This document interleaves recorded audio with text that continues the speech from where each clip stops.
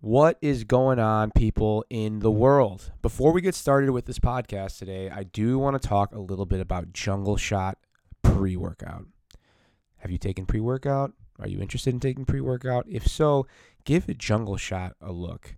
Jungle Shot was created to help you perform optimally in every facet of life, whether that be before an athletic endeavor, a workout, a date, an exam, a business presentation, whatever you got going on. Jungle Shot will give you the energy, the boost, the intensity, the focus for you to experience more and be the best version of you, really. Listen, if you don't believe me, go to the website, jungleshot.com, and check out the ingredients page. Because if you look at the ingredients page, it'll tell you everything that's on there, all the doses, everything that is in there and what it actually does, how it affects the body. And there's a ton of research back in Jungle Shot specifically. Of course, Mikey takes it to the next level and gets this stuff tested versus all the other top pre-workouts out there. And what do you know? Jungle Shot ranks up at number 1. I take it regularly. And just from cycling in creatine on and off every so often, and I'll tell you the truth, I haven't taken any sort of pre-workout or creatine since the year has started, so it's June now. The first pre-workout I'm taking is Jungle Shot, and I feel fucking fantastic, and I don't think I've looked any more cut than I look right now. Haha. My little Hercules. Anyway, I think it's got something to do with Jungle Shot, and in the podcast, you'll hear Mikey talk a little bit about how it came about, the reason behind it, why he did it. It's interesting. This dude's a hustler, and I met him last year. It's great to see his individual growth, MSP's growth, all the guys at MSP and Viking Ninja, all their growth. It's wonderful. It's contagious. I know I've taken a ton in from it, and I've sprouted and done my own endeavors, and I hope that this podcast reaches to many of you out there and it gives you that spark to go ahead and do your thing too. In fact, that's what life's all about. Let's enjoy the journey. Let's help out each other, and that's it. Enjoy the podcast. Mikey MSP Gym, Jungle Shot. I don't think he needs any more of an explanation. Enjoy. Welcome to my podcast for the second time. Dude, it's been almost exactly a year since the last time we spoke. And now we get to enjoy a little bit of your fancy creation, Jungle Shot. There we go. Dude, Experience cheers. More. Dude, it tastes amazing. Thank you. I appreciate that. All right, so let's start off basically by starting out with pre-workout. Using pre-workout before you exercise. Mm-hmm.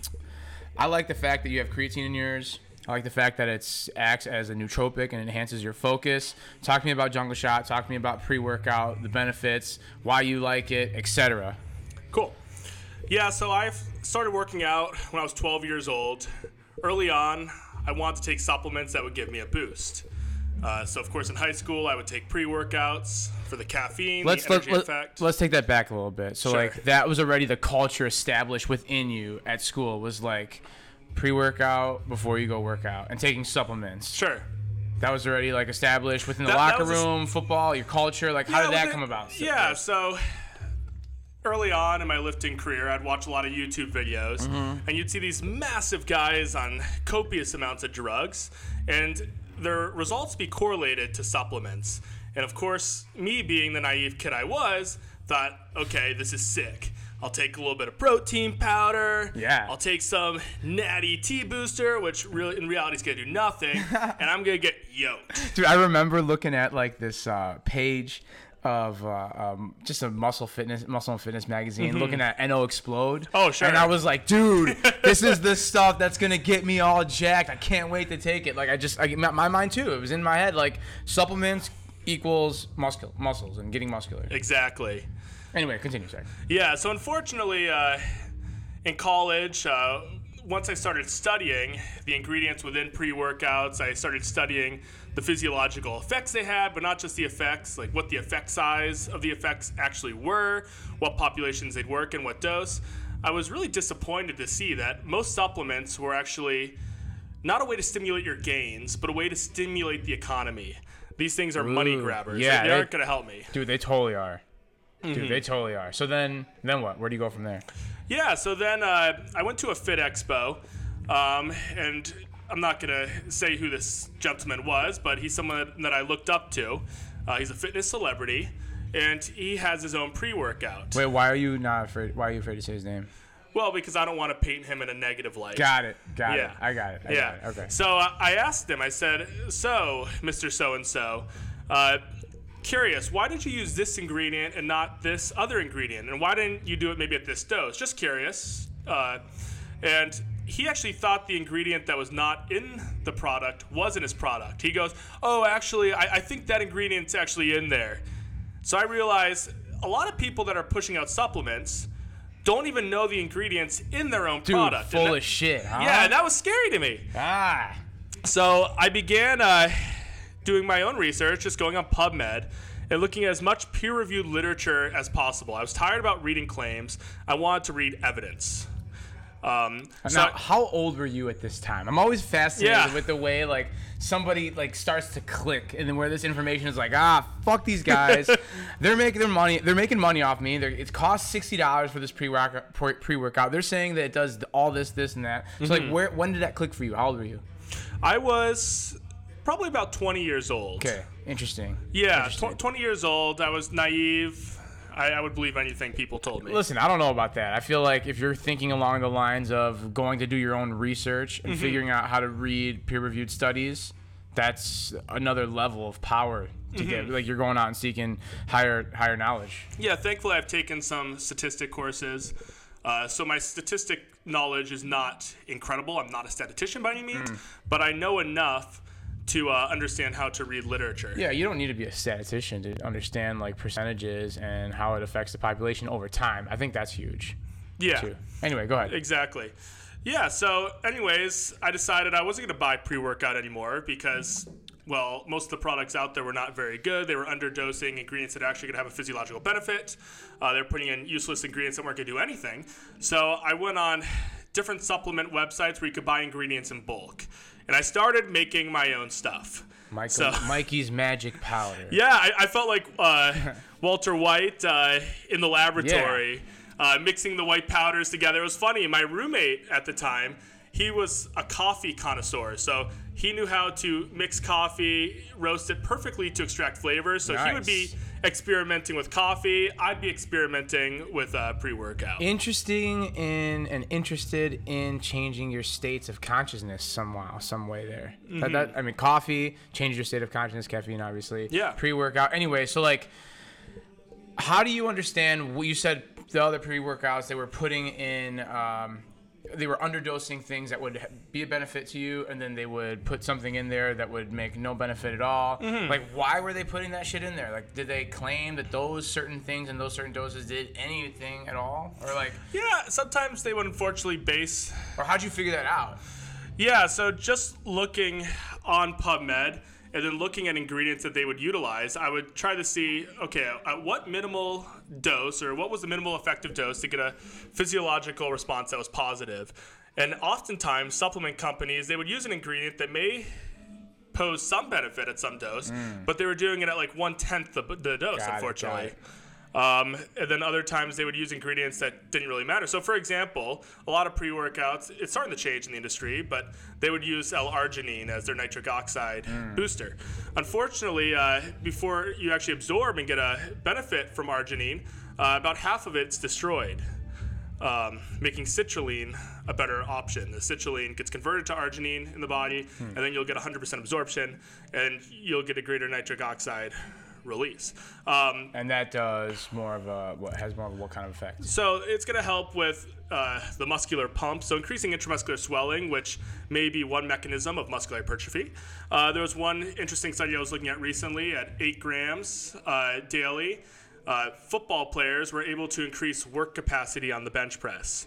So by the 3rd, 4th, and 5th set, they were doing anywhere from 40 to 100% more reps than the placebo group. Interesting. So for people in maybe a high volume phase of training, it's going to elicit a positive benefit. Okay. Awesome. Interesting. All right. That's great. All right, next. What else? So you're messing around with those things in your room. when did you come up with that final concoction, or has that been a developing thing over the last few years?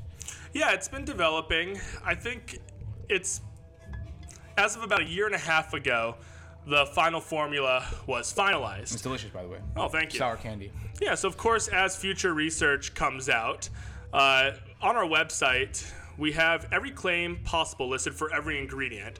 And then with every claim, we color code the claim with either green, yellow, or red, based on which the claim carries, based on the current evidence. And then we looked at every study, and we color coded every study based on sample size, based on type of participant, based on effect size, based on conclusions, based on type of study, etc. And based on how that matched up to the dose we used in Jungle Shot, we could code it. So we can make a lot of claims with Jungle Shot, but not every claim carries equal weight. And as more research emerges, maybe things change slightly. Maybe we add an ingredient. So nothing is finite. Science is finite, but our understanding of science is not finite. Yeah, that keeps evolving. It's in flux. Yeah, our understanding will become greater as more research is pumped out. We'll be able to have greater certainty of certain claims at certain dosages and certain people. Yeah, now that's the thing. The individualization, I think, is a huge thing. Now, how does current activity level, current diet, current rest levels correlate with nutrient absorption and that kind of thing? Or how much of that pre-workout or a certain supplement will affect that individual? How much do those factors play a role? Yeah, I think a lot of it is potentially genetic. Some people seem to, for example, creatine monohydrate. Some people are more heavy responders to creatine monohydrate. Some aren't. This could be due to current saturation levels within the body. So if someone is already more saturated in creatine monohydrate, different organs produce creatine, then maybe they're not going to get as much of a physiological benefit from taking creatine. Whereas someone that maybe has less of a reduction of creatine, maybe they will get a greater benefit. What the maximal effective doses, that may vary, maybe depending on the size of the individual. Yeah. The way someone is affected by caffeine, for example, the lighter they are, the less caffeine they're going to need to get a positive response in terms of physical activity, etc. Focus and all that stuff. Yeah. That's another thing I'm fascinated with. The pre-workout that we're taking right now, Jungle Shot, it's got a cognitive enhancer, a nootropic effect. I think that is super interesting. Talk to me a little bit about why that was an important part to add to your pre-workout. Yeah, so with Jungle Shot, we want to make it different. We want to make it a product that people could take before an important exam, before studying, before going out on a date. Yes. Before going out on a date? Yeah. So, our tagline is experience more. So that's why first off, we added caffeine. Caffeine blocks adenosine to adenosine receptors. This is why you get a suppression of fatigue. So caffeine at the dose we use seemed to be a benefit for most of the population, 200 milligrams. From there, we used 3 grams of L-tyrosine. So L-tyrosine at that dose has been seen to increase catecholamine production. So think dopamine, think epinephrine. Feeling good. Yeah, so it's going to make you feel a little bit better. So we want you to feel better. And if you take this before your workout and you feel better at your workout, you may associate working out with feeling better to an even greater extent. Of course, when you exercise, release endorphins, etc. So you're going to feel better anyways, but we want to maybe take that to another. We want people to be addicted to exercise, essentially. With the alpha GPC, I think that probably sets us apart. Alpha GPC, it stands for alpha glycerol phosphorylcholine. That's what's in Alpha Brain? That's in Alpha Brain. So Alpha GPC is the most effective nootropic at increasing brain as well as systemic choline levels. And this has been shown at the dose we use to increase focus and cognition. So there's been studies all the way up to 3.5 grams per day in those that are even battling from dementia and Alzheimer's and lowering the onset of that. Of course, we're not going to make any claims regarding any disease. Right. That would be unethical. Yeah, totally. But most other, for example, Alpha Brain, they use 1/10 the dose of alpha GPC that we use. We use 10 times the dose that they use. And the reason is 1 gram seems to be more supported by the literature than 1/10 of a gram. So if 1/10 of a gram was enough to maximize increasing choline levels, then yeah, maybe we would do that. But it doesn't seem to be that way, so that's why we use the higher dose. Nice. So you take it before you work out specifically, or what are other times that you like to take this stuff? Yeah, so we recommend to people, if you're going to train, take it maybe 30 to 60 minutes before you train. If you're not going to train, then just take it in the morning with your breakfast. Does it break your fast? No. It doesn't break your... So No, taking... there's 5 calories per serving. Got it. So that wouldn't be enough to really have an trigger effect. anything. Okay, awesome. Yeah. Awesome. Yeah, so when you break your fast, it's fine to take. We just use sucralose to sweeten it. Okay. We also add ashwagandha in there at 500 milligrams, which helps with anxiety. As far as ashwagandha goes, there's a lot of potential claims out there. There's a lot of literature to support it, but the mechanism of which it works is currently unknown. So that's the other ingredient that kind of makes our product unique. A lot of pre-workouts, they make people feel anxious. They give them a cracked out buzz. Yeah. We try to keep people calm. Yeah. We don't want people to feel anxious at all when taking it. I can tell right now, as we just kind of took that down, I'm feeling really, really good, and I'm feeling connected in this conversation. Every time I told you I crossed paths with you, like there's something about you that has an energy that just wants to provide value and good to people. I get that from you, and I'm feeling pretty good and calm, and I don't feel jittery like I would a normal explode type shit before you go work out. It's interesting, and I think I'm very interested in the whole like nootropic effect, because I mess with certain nootropics, formula nootropics. I mess with Alpha Brain, so like it's part of the things that I'm interested in, and I like the fact that this tastes good. It's got some creatine, it's got some sort of like neuro enhancer, and it doesn't break your fast. I think those 3 for me check off. I like that. So let's transition from pre-workout, unless there's anything else that you think that needs to be known about pre-workout. No, I think as far as it's not a complete necessity. Yeah, it's not a necessity. Again, I don't even call jungle. It's technically a pre-workout, but I don't look at it as a pre-workout. So the only supplements I generally recommend are creatine monohydrate, which we put in Jungle Shot. Yeah. Provides high energy phosphate groups that are going to help in times of cellular stress. So it's going to help with muscular recovery, but it's also going to help with recovery of other organs too, potentially. I love it's it a when nootropic. I love when I'm on creatine. Yeah, creatine's great for a lot of reasons. It's cheap, it's effective. If anyone tries to sell you any other type of creatine besides monohydrate, they're trying to scam you. Interesting. So Jim does creatine hydrochloride. What would be the difference between creatine hydrochloride versus the monohydrate? Because monohydrate is pretty standard. It's been in a lot of other pre-workouts or what have you. So monohydrate, you're going to get 100% uptake into your skeletal tissue. So you'll get 100% absorption. Some creatines you actually don't, and they're more expensive. Hydrochloride's fine. Jim tries to claim that, from what I've heard, that it doesn't bloat you. Of course, creatine monohydrate, it'll increase maybe intramuscular water retention, which is not a bad thing. It's not going to make you look fat. So people that are worried about that shouldn't be worried. Okay, interesting. So creatine monohydrate is something that you recommend.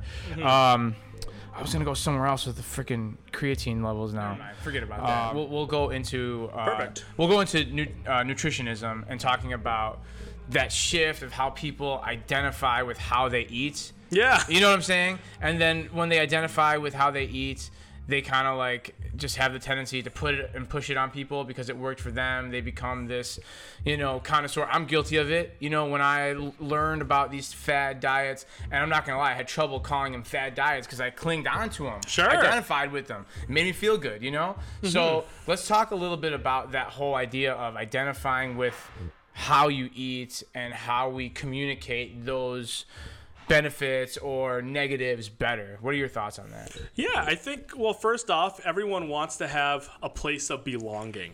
So I think identity matters. Yeah. And I do believe that food is a big part of what we do in life. We love to eat. Totally. We love to share a meal experience with people. So sometimes I think that does, for some people, almost turn into a religion or a cult. Where people think because they do a certain diet, they may be morally superior in some way. They think that they're elevated, and I think that's really dangerous. Totally. And I think the issue with that is biases tend to increase the more you associate almost like some sort of morality with your nutrition. Yeah. So I think the evidence, unfortunately, for most people, so what I do believe is that the evidence should shape our ideas. For a lot of people, their ideas shape how they view the evidence. Totally. Or how they cherry pick the evidence. Yes, this is huge. This is huge. And I don't know, I feel like sometimes it could provide this like negative energy between people. And if life's about experience and relationships, then what does it matter how I eat versus how you eat? And I think this is like the direction where I want to go in and talk about some of the positives and negatives of some of these fad diets. Sure. And maybe talk about a little bit more of like a holistic approach to how to go about fat loss or just like living a healthy lifestyle in general. Maybe even getting the mind off the scale and not thinking so much about caloric intake versus how much energy I'm expending, but kind of just being and relaxing and letting go and trusting that you're going on in the process. And you have to love the process in order for it to have a benefit or an effect on you. Sure. You know what I'm saying? Yep. So, how should we do this? Should we talk about this like fad diets, like one at a time, what your thoughts are on it? Yeah, it's fine with me. Go like that. All right. So let's start with going keto or low carb. Why isn't that something? I mean, maybe we won't go black and white and say why is it something you support or not support. But what are your thoughts on it in general, and what are your thoughts on how people use it as an approach to weight loss? Yeah, so I'm just going to throw a quick plug. A great resource when it comes to ketogenic diet is scifit.net. So it's SCI-. SCI-fit.net.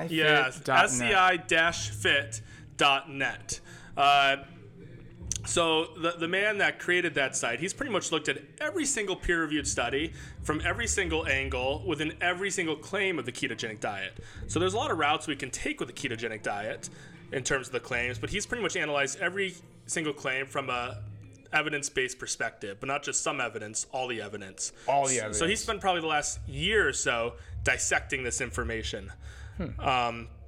So yeah, his name's Adam Zur. He's from Norway, and he worked with some really smart people that have PhDs within nutrition. Of course, just because you have a PhD doesn't mean you can't be wrong. Piled higher and deeper is what that stands for. Yeah.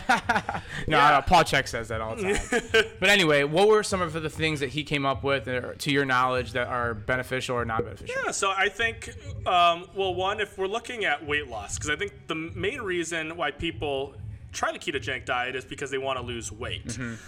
So there was a good study that was published, I believe it was about a year and a half ago at the University of Stanford. So they had several hundred adults, all slightly overweight, around, I believe they were in their 30s. Half the group went on a ketogenic diet. The other group went on a higher carb, low fat diet.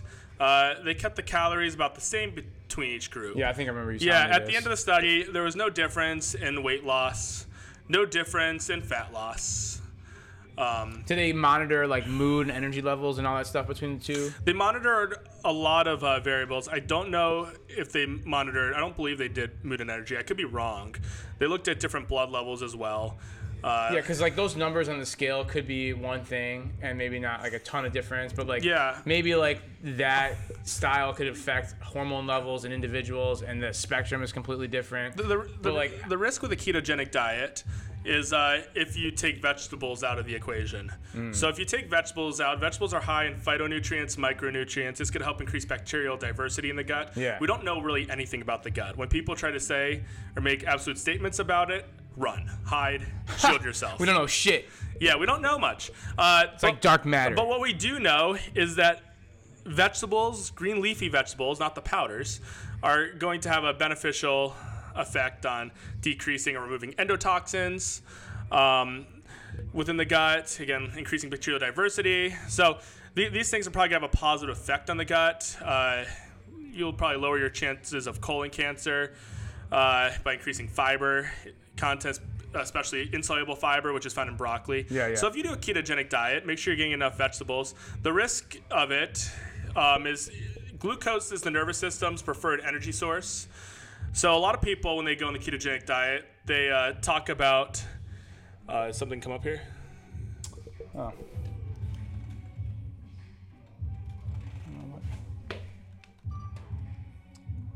memory card. Oh, memory card is full. It's all right. We can keep talking. So we got a good amount of video about Jungle Shot, but we can keep going with the audio because the audio is still here. Okay, perfect. Anyway, so you were going. So the nervous system's preferred energy source is glucose. You know, when you tell me stuff like that, it's good. And like, oh yeah, stick with the Swedish fish. I don't feel as bad about eating a fucking gigantic bag of Swedish fish. So the devil's in the dosage. Too much of anything is going to be a bad thing. Yes. 95% of diets where people lose weight, they do generally get healthier. So the benefit of the ketogenic diet is because you're removing a whole entire macronutrient group, you're wiping out 1/3 of like pretty much potential calories. So you're in a caloric deficit. You're going to limit the types of food you can have by making the food more boring. You're less likely to overconsume. So a lot of times people, they like to demonize sugar or carbs, and they'll say, well, look at pizza, look at donuts. These foods are actually 50% fat, too. So it's fat, sugar, and salt makes food more palatable. When you eat too many of these things, you're going to be in a caloric surplus, and you're probably going to become less healthy. Also, another benefit of the ketogenic diet is a lot of people are most likely going to be eating high amounts of protein. Protein is going to help with satiety levels. It's going to keep you full longer. Protein also is very important for muscle retention and muscle gain. So that's a benefit. The risk with a ketogenic diet is you may risk having too high of saturated fats, specifically from animal products like beef, etc. Yeah. So these are myristic, or you may have too much butter. These type of fats have been shown to increase cholesterol levels. So having too high saturated fats is not good. But if you're in a caloric deficit, being in a caloric deficit does offset a lot of the negative aspects of most diets. If you're at an unhealthy weight, you lose weight. No matter how you do it, most of the time you're most likely going to become healthier in most areas, and that's what the literature seems to support. Of course, again, eating boring foods, eating mostly protein, that's going to make it easier to eat less. Yeah, for sure. I mean, there's so much to kind of like think about when you're deciding how you're going to implement a new style of eating to change your life, you know, and I guess that particular structure eliminates, again, like you said, a whole macronutrient, and ultimately, and I really learned this from you last year, was you're putting yourself seriously in a caloric deficit, and that's ultimately, or that's a huge part of all of this. The risk of it is, as far as fat loss concerns and weight loss. As far as, again, the energy source goes, make your body utilize ketones as an energy source. Yeah, what are your thoughts on that? Like, so it's like and getting into fat burning. So mode. Dr. Mike Israetel gave a great analogy. Switching from carbohydrates to fat for energy is like firing your secretary, or your secretary's sick one day. All right, so your OG secretary, she has a great job answering the phone. She's glucose, she's sugar. All right, she's carbohydrates. Switching energy sources is like you going out the street, picking up some like random like Becky that is just nasty on the phone, but is able to answer basic questions, and putting her at the phone. She's gonna do like a C effort. All right, that's fat. That's interesting analogy. So another aspect too. So people think, well, if you're going to suppress sugar intake, you're going to suppress insulin levels, you're going to be able to increase lipolysis. Well, weight or fat loss comes down to calories in versus calories out. So even though you're lowering your calories from carbs, you're intaking all these fats, and you're not just going to magically burn these fats. In fact, it's actually probably easier for your body to store fat as fat than having to convert CHO into fat. So carbohydrates do have a slightly greater thermogenic effect than fat. So it takes a little bit more energy within the body to process them. Of course, this amount is not really anything to worry too much about. Interesting. So as far as like weight loss, fat loss goes, they're pretty equal. Carbohydrates are going to help you more with performance in the gym. Totally. They're going to increase glycogen levels. So a lot of people report losing weight when they drop carbs. This is due to the keto flush. You can lose up to 10 pounds pretty quick, maybe even more, because your body's just dropping water. Yeah. Every gram of carbohydrates holds on to about 3 grams of water. Yes. That's a huge part. You don't want to lose muscle glycogen. So muscle glycogen is going to help increase intramuscular swelling, which is going to potentially be a mechanism of muscle growth. It's also going to help you with overall performance in the gym. So again, you can use ketones as energy, but this is not going to help as much from a muscle building or performance standpoint. Interesting. Interesting. Okay.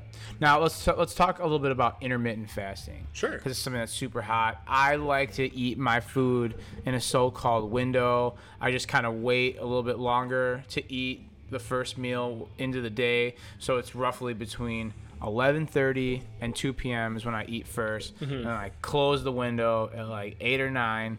And it's a great way that works with the way that I'm kind of living at the moment. Sure. And for me, it seems like a great way to structure my meals, a great way to structure my caloric intake. I feel better throughout the day. What are your thoughts on intermittent fasting, its popularity right now, the stuff that's out there about it? Because I remember you saying how the information that we have is all based on animals, and that it's a different cycle than it is for humans, so the information might be a little disproportionate. What are your thoughts on that? Yeah, so out of all the quote-unquote fad diets, intermittent fasting is probably my favorite for a couple reasons. So number one, it's convenient.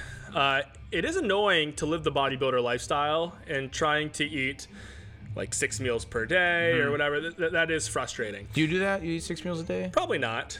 No. It's a lot of food. Yeah, it is a lot of food. A lot of prep. Yeah, it is a lot of prep. It's just annoying. Yeah. If you're in a caloric deficit, the main factor that matters is your goal is to burn as much fat as possible while retaining muscle. If you get enough protein while doing an intermittent fasting type diet, you're probably going to retain a fair amount of muscle, and it's going to be fine. It also makes getting into a caloric deficit easier because your eating window is smaller. So out of convenience, you're cooking less, you're having to clean dishes less. You can have bigger meals because you're eating less meals. Right. So that's more enjoyable. Totally. Totally right. And if you're getting your protein, it's great. Where it is maybe inferior to normal diets is if you're trying to pack on muscle. So the reason why people try to say intermittent fasting is great for muscle gain is they say by not eating, you're allowing your growth hormone levels to increase. Like, GH, I'm going to recover better, brah. That's what the bros are saying. Now, yes, your growth hormone will increase, but we have to look at the effect size.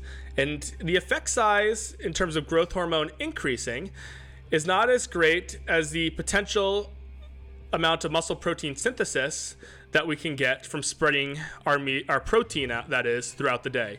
So there is a fair amount of literature to support the idea of spreading your protein out to increase anabolism, specifically muscle protein synthesis. And this increase in muscle protein synthesis by spreading out your protein will have a greater effect than the increase in growth hormone that you would get by fasting. Interesting.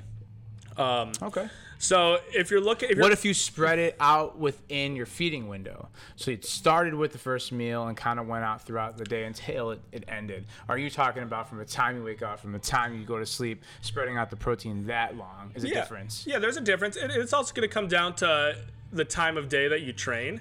So I just make sure your fasting window does not coincide with your training window. So if you're going to fast, let's say you like fasted cardio, which doesn't really make much sense to me. Then I would make sure you try to have some type of carbohydrate and protein after your training. The anabolic window is not really a big deal if you're spreading your protein throughout the day. Interesting. Not a huge deal. If you're in a caloric deficit, you don't have many calories to spare, then meal timing probably becomes more important.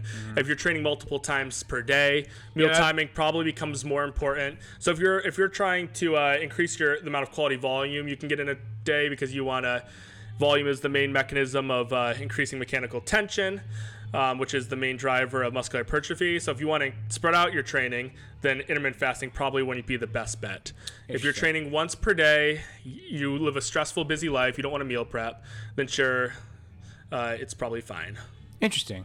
I like that. It's a little both sides there. Yeah. Now, another thing, too, that's a great segue to go into, and we could talk about being a vegan and vegetarian and carnivore, but I feel like there's enough out there about that type of shit. And I do want to pick your brain about that eventually. And we've talked a lot about that before in our first podcast when you went vegan for 8 weeks and felt amazing through the process. Let's make it clear that people need to eat and train according to what their goals are. Yeah, so This is huge. The nutrition strategy that people use, if they want optimal results, should correlate with the structure of their training.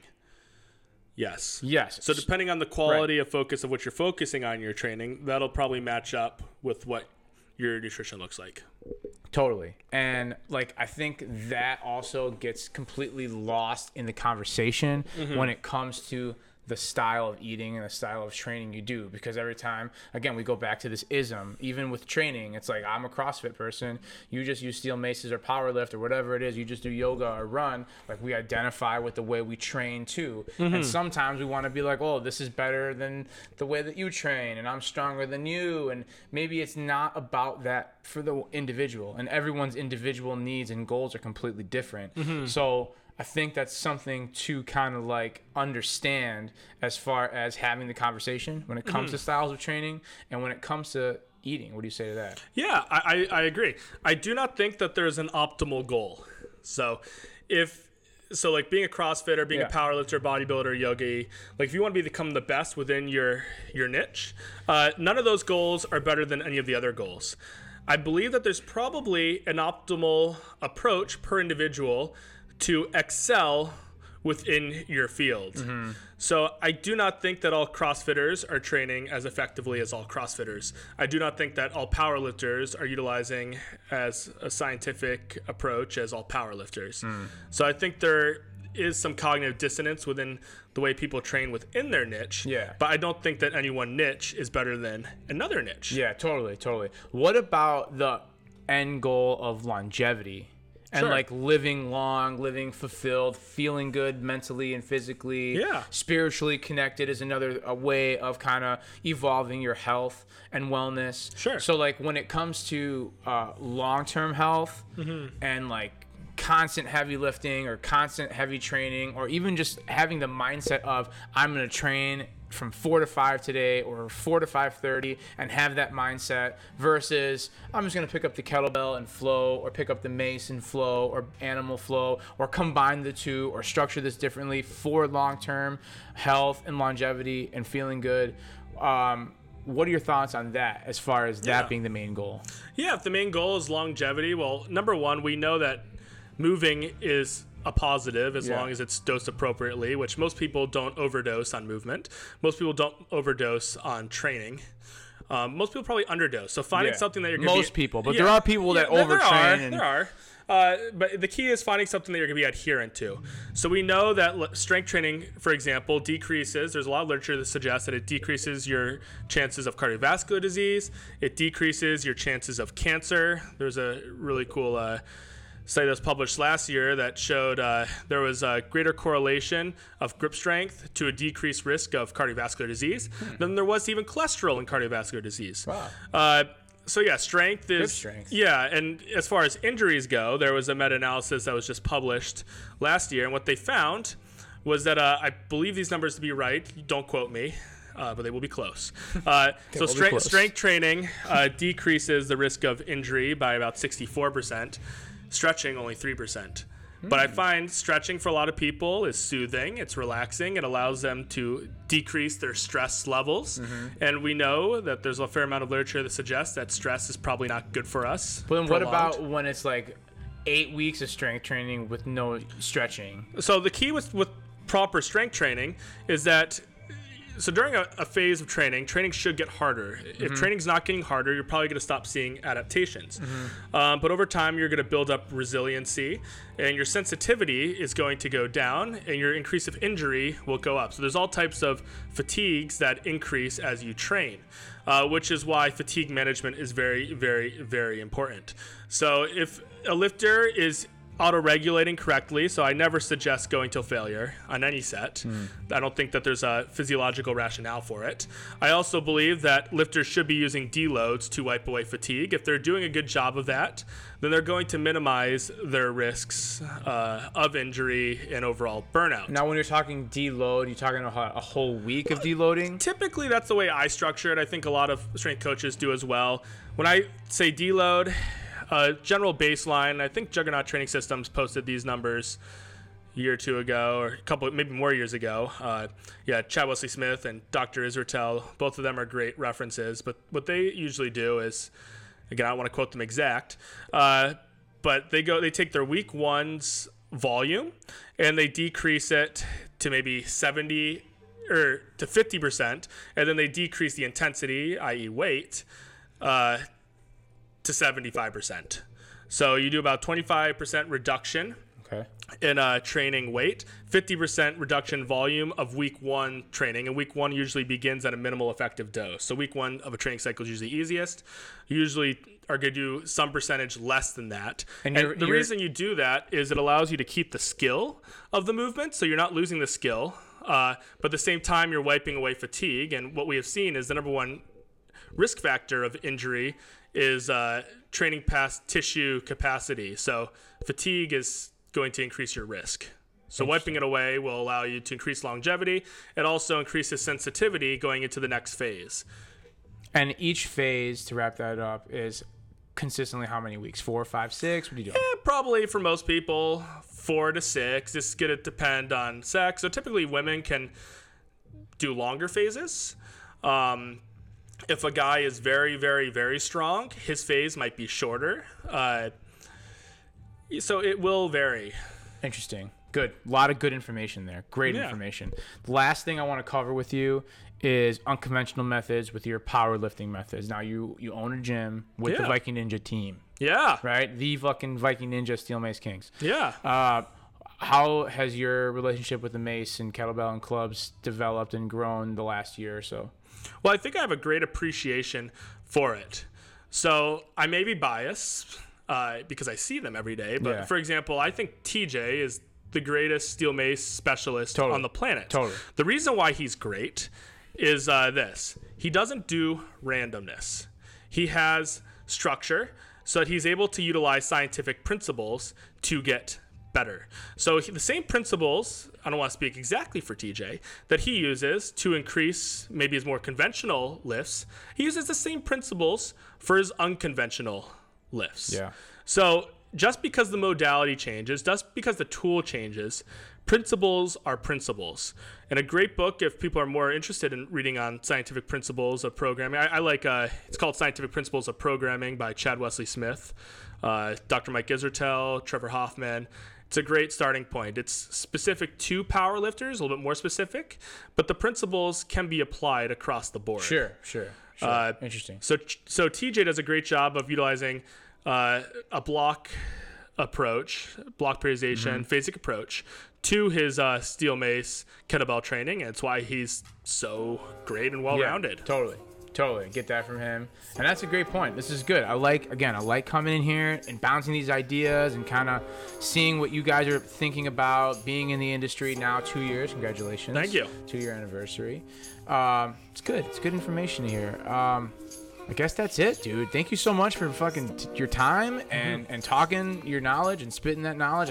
I think it's something that we need to keep doing and getting you on camera because, like, you've changed so much this last year. The information that you're spewing gets more in depth. I'm just proud of you guys, and I'm learning so much every time I come here. So well, thank you so much, Danny. I think you're a big beacon of light to the fitness industry. I think it's because of your heart. I think you genuinely care. I totally do. And I think you just honestly love it. And I think your motive is helping people. Yeah, it's fun. So I think it's pretty awesome. So I really appreciate you. So Hell yeah. Thank you, Danny. Dude, fuck yeah, man. This is great. And until next time, kids.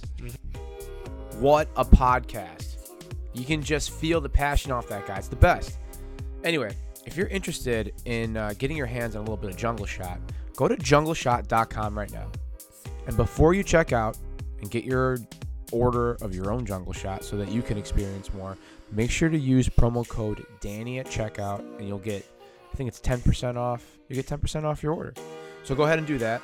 Order some Jungle Shot, see how you feel, experience more. Code word Danny, 10% off. Also, Action Coffee. Action Coffee, also another affiliate of MSP Gym, Mikey Sell. If you're interested in getting your hands on some Action Coffee, make sure to use promo code Danny at checkout and you get 12% off your order of Action Coffee, the home of amplified MCT infused coffee. You can't go wrong with that. And then if you're interested in some CBD, I can hook you up there. CBD, cannabidiol, the non-psychoactive, anti-inflammatory version of cannabis. get yourself some quality CBD at Well Vibes Organic. My main man, Howard Bowens, always spewing knowledge. Check out his website at wellvibesorganic.com. And again, as always, make sure to use my promo code Danny at checkout. You get 20% off your order of Well Vibes Organic CBD. Quality CBD. It's hot right now. Let me put you in the direction of some quality. All right, check out my friend Howard, Well Vibes Organic. And then finally, one of the last things that I'm a huge proponent of is nootropics. And my guys at Formula Nootropics are there to hook you up with some individualized nootropic stacks.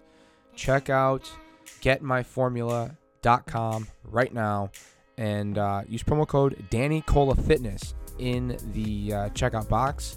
Get 20% off your order of nootropics. You got your pre-workout, you got some nootropics, you got some coffee, and you got some CBD. What else do you need to go get after it? Go do it. Figure it out. We're constantly figuring it out. Remember that. We're constantly trying to figure it out. But let's have some fun along the way. Peace, everybody.